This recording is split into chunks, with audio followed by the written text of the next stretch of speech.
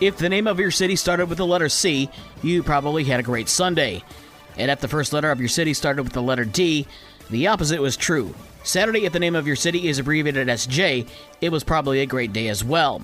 We'll start in Chicago, where the White Sox were taking on the Tigers in the final game of their 3-game series on the south side, and the Sox were looking for the series sweep. And they got it thanks to a Jake Burger walk-off grand slam in the bottom of the ninth to give Chicago a 6-2 win over Detroit.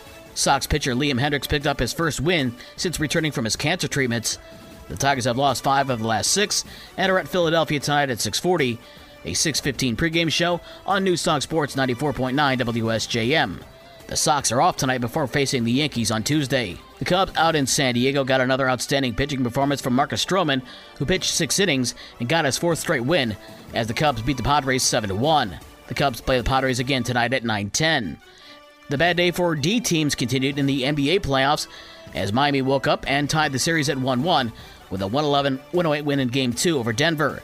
Gabe Vincent had 23 for Miami, while Jimmy Butler and Bam Adebayo had 21 each.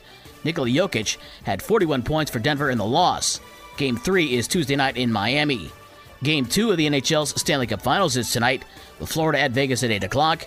The Golden Knights lead that series 1-0 after a 5-2 win in Game number 1.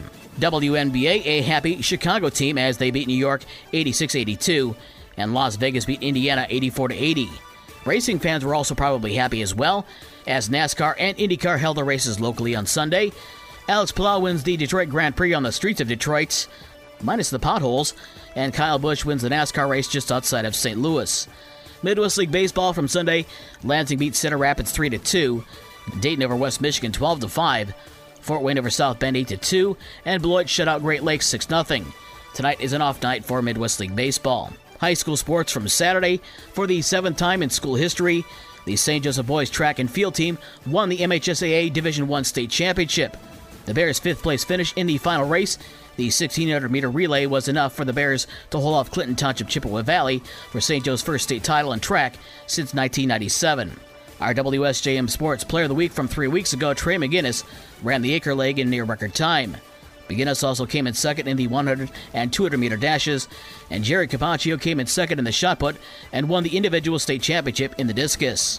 For the rest of the scores from last night and the schedule for today's games, visit the podcast page on this station's website. With your morning sports for Monday, June 5th, I'm Dave Wolf.